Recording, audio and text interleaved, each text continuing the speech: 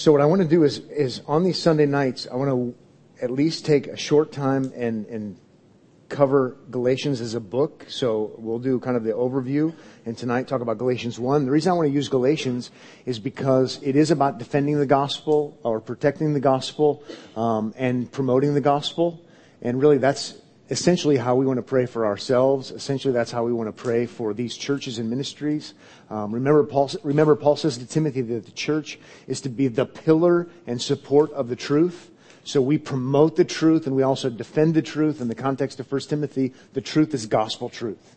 And so a great way to summarize the mission of the church as we do what we do, we not only have to promote, Great Commission kind of thing, we also have to safeguard and protect the truth of the gospel. And so if you want to boil it all down, I'll, yes, give you the prayer requests, but think in terms of gospel ministry. What can they do to help train those other pastors to promote the gospel and protect the gospel so that those pastors can help those Christians in the churches promote the gospel, protect the gospel? What do we try to do? We try to promote the gospel, protect the gospel. And so Galatians is a great one. Also, it's great because Galatians is very much worldwide, because it's dealing with this issue of Jew and Gentile. And if you have Jews and you have Gentiles, you have everybody. And so it's global in that sense. The reason we can have an all nations gospel is because Christ is an all nations Savior, and that's one of the issues at stake in Galatians. And so it's very fitting for that reason as well. So that's going to be the plan. We're going to walk our way through. Opening verses are introductory. Then we're going to talk about, I think I have a list of 6 reasons from Galatians why we would want to safeguard, why we would want to protect the gospel and promote the gospel. And in other words, why we would want to be vigilant. So 6 reasons why we would want to be vigilant about the gospel is what the outline will be. But with that said, let's go ahead and jump right in. Chapter 1, verse 1 says, Paul, an apostle, not from men, nor through man, but through Jesus Christ and God the Father who raised him from the dead, and all the brothers who are with me, to the churches of Galatia. Grace to you and peace from God our Father and the Lord Jesus Christ, who gave himself for our sins to deliver us from the present evil age, according to the will of our God and Father, to whom be the glory forever and ever. Amen. It's almost like he covers every topic in those opening verses. So we're not going to make comment. We're not going to slow down, but he just gave us like the sampling of everything he's going to cover, promoting and protecting the gospel of Christ. First reason to be vigilant for OBC, or on the other side of the planet. Number 1, because of the gospel's uniqueness. The gospel is unique. That means we need to be vigilant. Verse 6 says, I am astonished that you are so quickly deserting him who called you in the grace of Christ and are turning to a different gospel. Verse 7, not that there is another one. See, unique. There is no other gospel. Not that there is another one, but there are some who trouble you and want to distort the gospel of Christ. There are these people who want to pervert it, who want to twist it, who want to distort it. And I am shocked, Paul is saying, how fast you want to go and follow them. But you have to know there is no other gospel. It makes no sense to follow them because there's only one gospel. It's unique. It's outrageous to give ear to them who are saying it's faith and grace and Christ and in this case it was, oh yeah, believe in Jesus and make sure you keep your end of the bargain when it comes to law keeping. And he's saying, that's not another gospel. There's no such thing as that being another gospel. There's only one gospel. You guys need to wake up. So again, we want to be on the alert and we want to take that seriously, even if we're not in that current predicament. If we know that the gospel is unique, there's only one. That means all other things that bear the name are pseudo-gospels from perverted, twisted angles. So we have to keep that in mind. And a big way to remember it in Galatians would be there's a huge difference between faith in Christ, faith alone in Christ alone, and salvation by that, and salvation by faithfulness. Faithfulness is good. Faithfulness is absolutely good. But salvation is not by faithfulness. Salvation is by faith in Christ, not by our faithfulness. That would be a different gospel, but we have to remember that because we even hear that today. We hear that today sometimes from people who are coming from the right circles, from the right publishers, and somehow your ultimate justification will come because of your faithfulness. Well, my justification is going to come in no way, shape, or form because of my faithfulness, because God justifies the ungodly, Romans chapter 4 says. It's all Christ. Yes, I want to be faithful as a result in response, but the unique gospel is that it's the good news about the work of Christ, not about our work. So it makes it a huge, big deal. I was trying to recall, before we move to the next one, I was trying to recall this week, as I thought about this, what really kind of lit the match for me.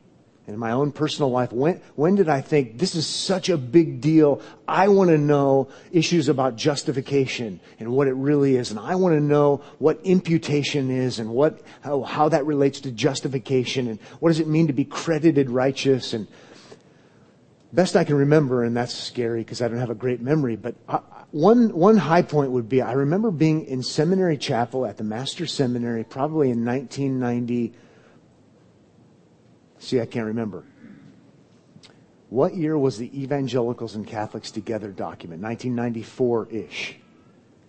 94, 95. And I remember being in chapel, and I see John MacArthur walk in, and he tells the sound people to turn the sound thing off, which means it's going to be good. Okay?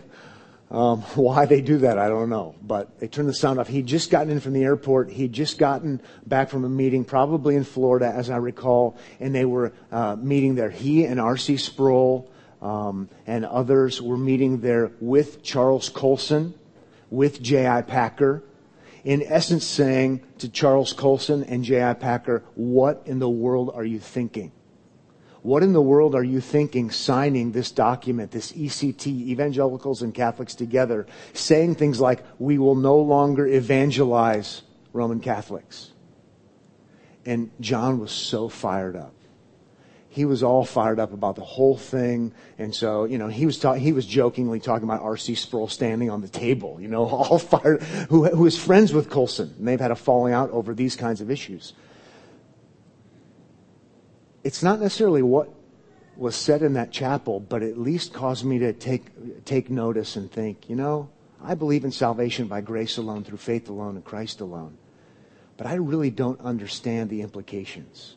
I really don't have enough depth here to really own it myself. And I think that's kind of in my own life where the journey started. I need to know about this stuff. I need to know about it exegetically from the scriptures. I need to know about it historically. I need to know what the issues are. And before you know it, you come back to Galatians, because it's what the issue is in Galatians. The issue is not liberalism. The issue is not anti-supernaturalism. The issue is, how do you personally gain benefit from the work of Christ? Is it by faith alone, or is it by faith and your faithfulness? And can those both be the gospel? And Galatians is pretty clear. There's only one gospel. There can't be two gospels. So I won't tell stories all along where we'll never get done. But these issues are issues worth thinking about and owning and going deep on, because if there's only one gospel, I would encourage you to find out what it is. I say to my friends who disagree with me about this, about what the gospel is, in all earnestness, I've said on multiple occasions, you really need to study this. You really need to think this through, because we can't both be right. In light of Galatians, we can't both be right. And so I'm either terribly wrong or you're terribly wrong, but we can't both be Christians and believe two different gospels. And maybe that scares you, but Galatians ought to scare us then. Did Christ do it all, or did he not? Both aren't the gospel. So with that said, let's move on. Let's move on. A second reason why gospel vigilance for us and for Germany or anywhere else is important, and that's because it is damnable to promote something else. It is damnable to promote something else. Super harsh, I know, but look what it says in verse 8. But even if we, Paul's writing as an apostle, or an angel from heaven should preach to you a gospel contrary to the one we preach to you, let him be accursed. Let him be damned.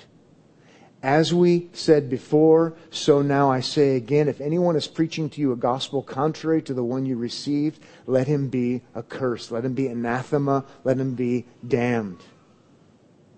How about that for throwing down the gauntlet? I mean, it is serious business when he says that. To promote something else is damnable. But it needs to be serious business if there's only one gospel. Paul says there is only one gospel, and so anybody who preaches something else is condemned. Once again, the difference between what was going on here and the conflict would be not one of morality, not one of ethics, not one of conservatism. These would be the groups who are all right-wingers, sharing in the same ethics, sharing in the same morality. But that's not what the issue is. The issue is it by grace alone, through faith alone, in Christ alone? And to say it's something other than that, he's saying it's damnable. Because we could push back and say, but we have so much in common. And we could say we do. Let's stand up for what we do have in common, and maybe we can agree to that. But let's make sure we don't conclude that we're both Christians. Because the Christ is not the same. One Christ paid it all, the other Christ didn't.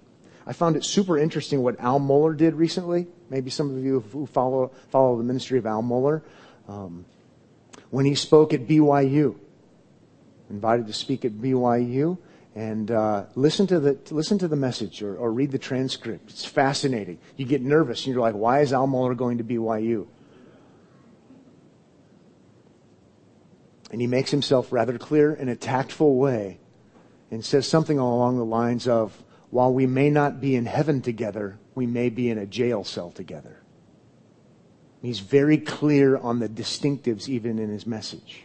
You know what? We can be in agreement on some of these social issues. We would be pro-life. We would be for, whatever kind of moral issues. But he was sure not to suggest that we're both Christians. Different gospels, not to mention different gods. It goes actually deeper than that. So let's not confuse issues. Did Jesus pay it all or not? Faith alone or not? It's damnable to preach something else. And so we want to be vigilant. We want to be eyes wide open. Let's move to the third reason why we would want to be vigilant when it comes to the gospel, because it's going to be misrepresented by opponents. Because it is going to be misrepresented by those who oppose. The gospel is going to be misrepresented. We're going to be misrepresented. How about verse 10? We'll do this one quickly. For am I now seeking the approval of man or of God? Rhetorical question. Or am I trying to please man? If I were still trying to please man, I would not be a servant of Christ. I almost didn't make this a separate point, but I made it a separate point. Misrepresentation. The accusation seems to be, Paul, you're just trying to be a people pleaser. Grace alone. If you say grace alone, grace alone, grace alone, you know what? You're going to draw a huge crowd because everybody's going to want a free ticket. You're so soft. You're such a compromiser. You're just saying anybody and everybody could be saved. That's way too easy. Saying, you misrepresent me. You do have it clear that it's only grace and it's free, and that's absolutely right. You acknowledge your sin, you trust in Christ. That's absolutely true. But you're saying I'm a man pleaser and that's why I preach this? Who's trying to be a man pleaser now? How did that sound to your ears when I said if anybody preaches a different gospel, they're damned to hell? How nice was that? I'm not a man pleaser. I'm not in any way, shape, or form a man pleaser. But I do seek to be a Christ pleaser. And if Jesus Christ paid for all of our sins, for anyone to say it's Jesus Christ and you being faithful, that's condemnable. But we're misrepresented. He was misrepresented. That's not why we're preaching what we're preaching. We're not just trying to draw crowds. We're actually preaching it because it's based upon what's really true and what Christ has really done. So we want to keep that in mind.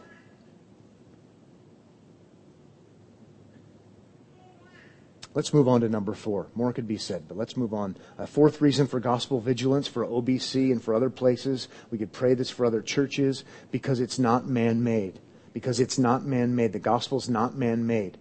Verse 11, for I would have you know, brothers, that the gospel that was preached by me is not man's gospel. For I did not receive it from any man, nor was I taught it, but I received it through the revelation of Jesus Christ. Think about that for a second.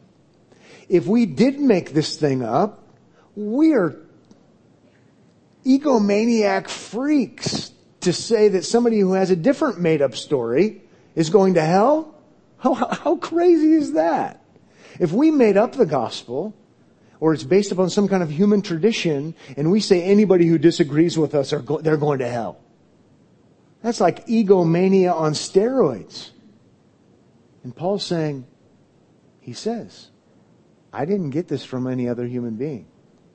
The only reason I have to be as abrasive as I have to be when I have to be abrasive is because it came from God.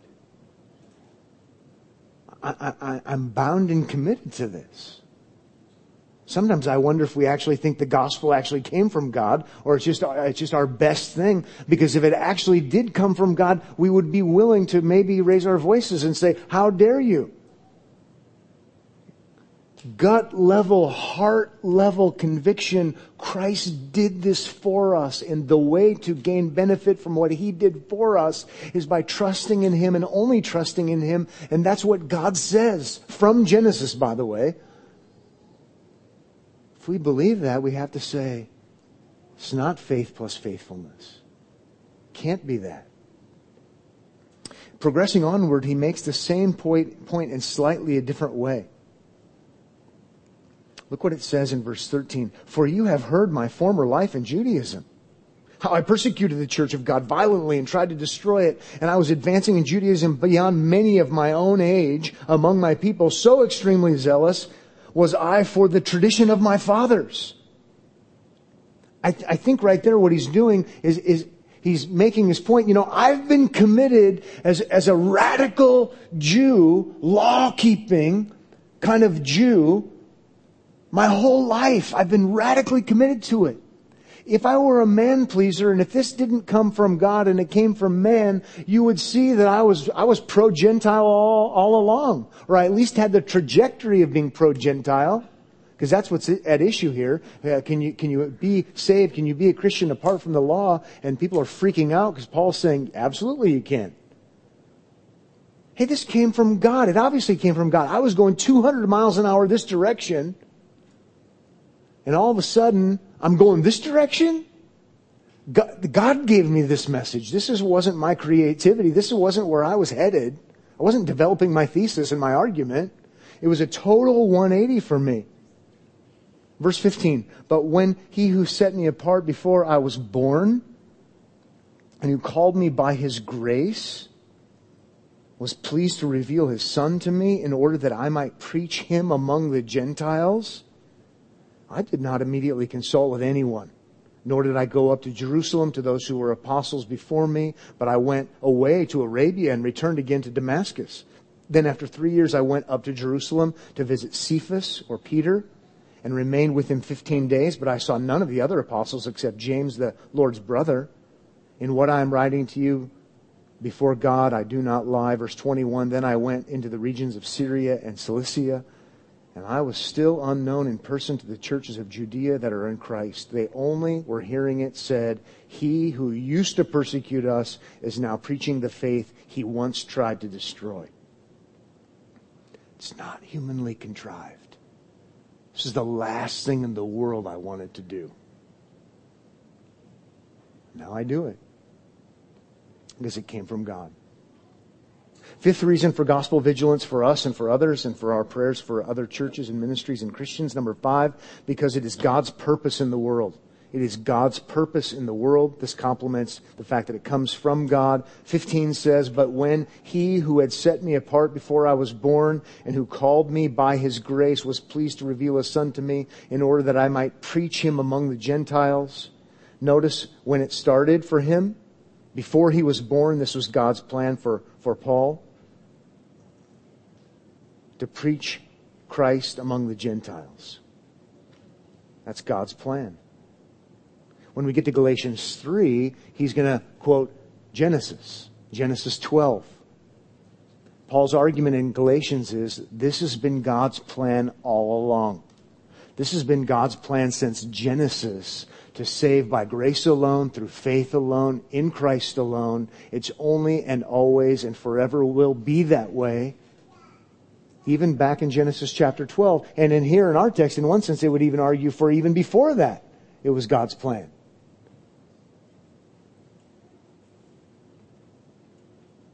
Paul was set apart to preach this.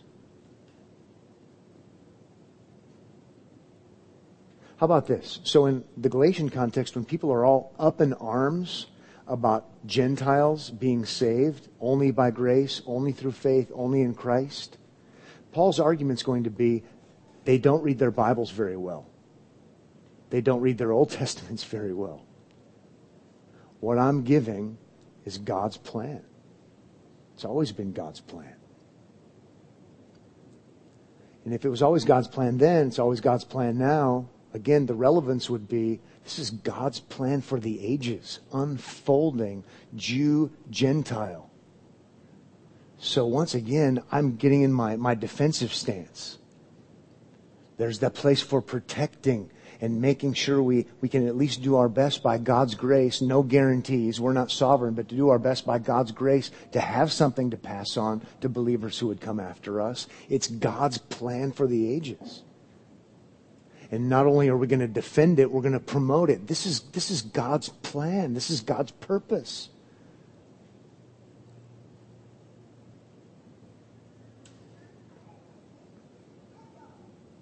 We won't read it now. Galatians 3 verses 6 to 9 are very important when it comes to this. Finally, final reason for gospel vigilance, for OBC, for prayer toward others or for others. Number 6, because it alone reserves the glory of God.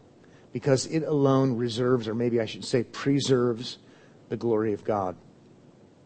Verse 24 said, and they glorified God because of me. They glorified God because of me.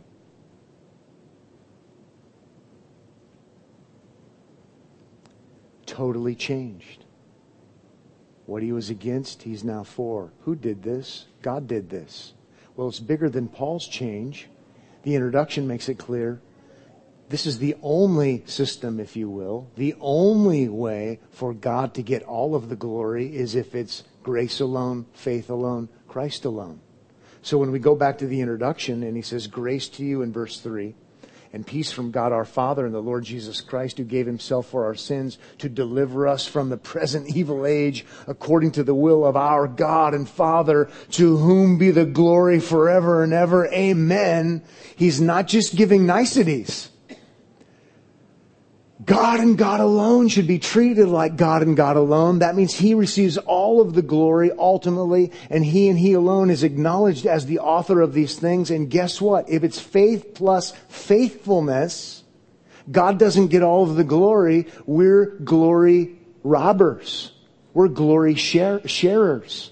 But if it's only grace, only faith, only Christ, then this statement is true. To God alone be the glory forever and ever. It's right. If it's some kind of partnership, you know it's not right. As I like to say so often, as you read the book of Revelation and you see what happens in heaven, it's worthy is the Lamb. There's no we did it. And Paul's argument in Galatians is the gospel is Christ has done it. And so we're safe.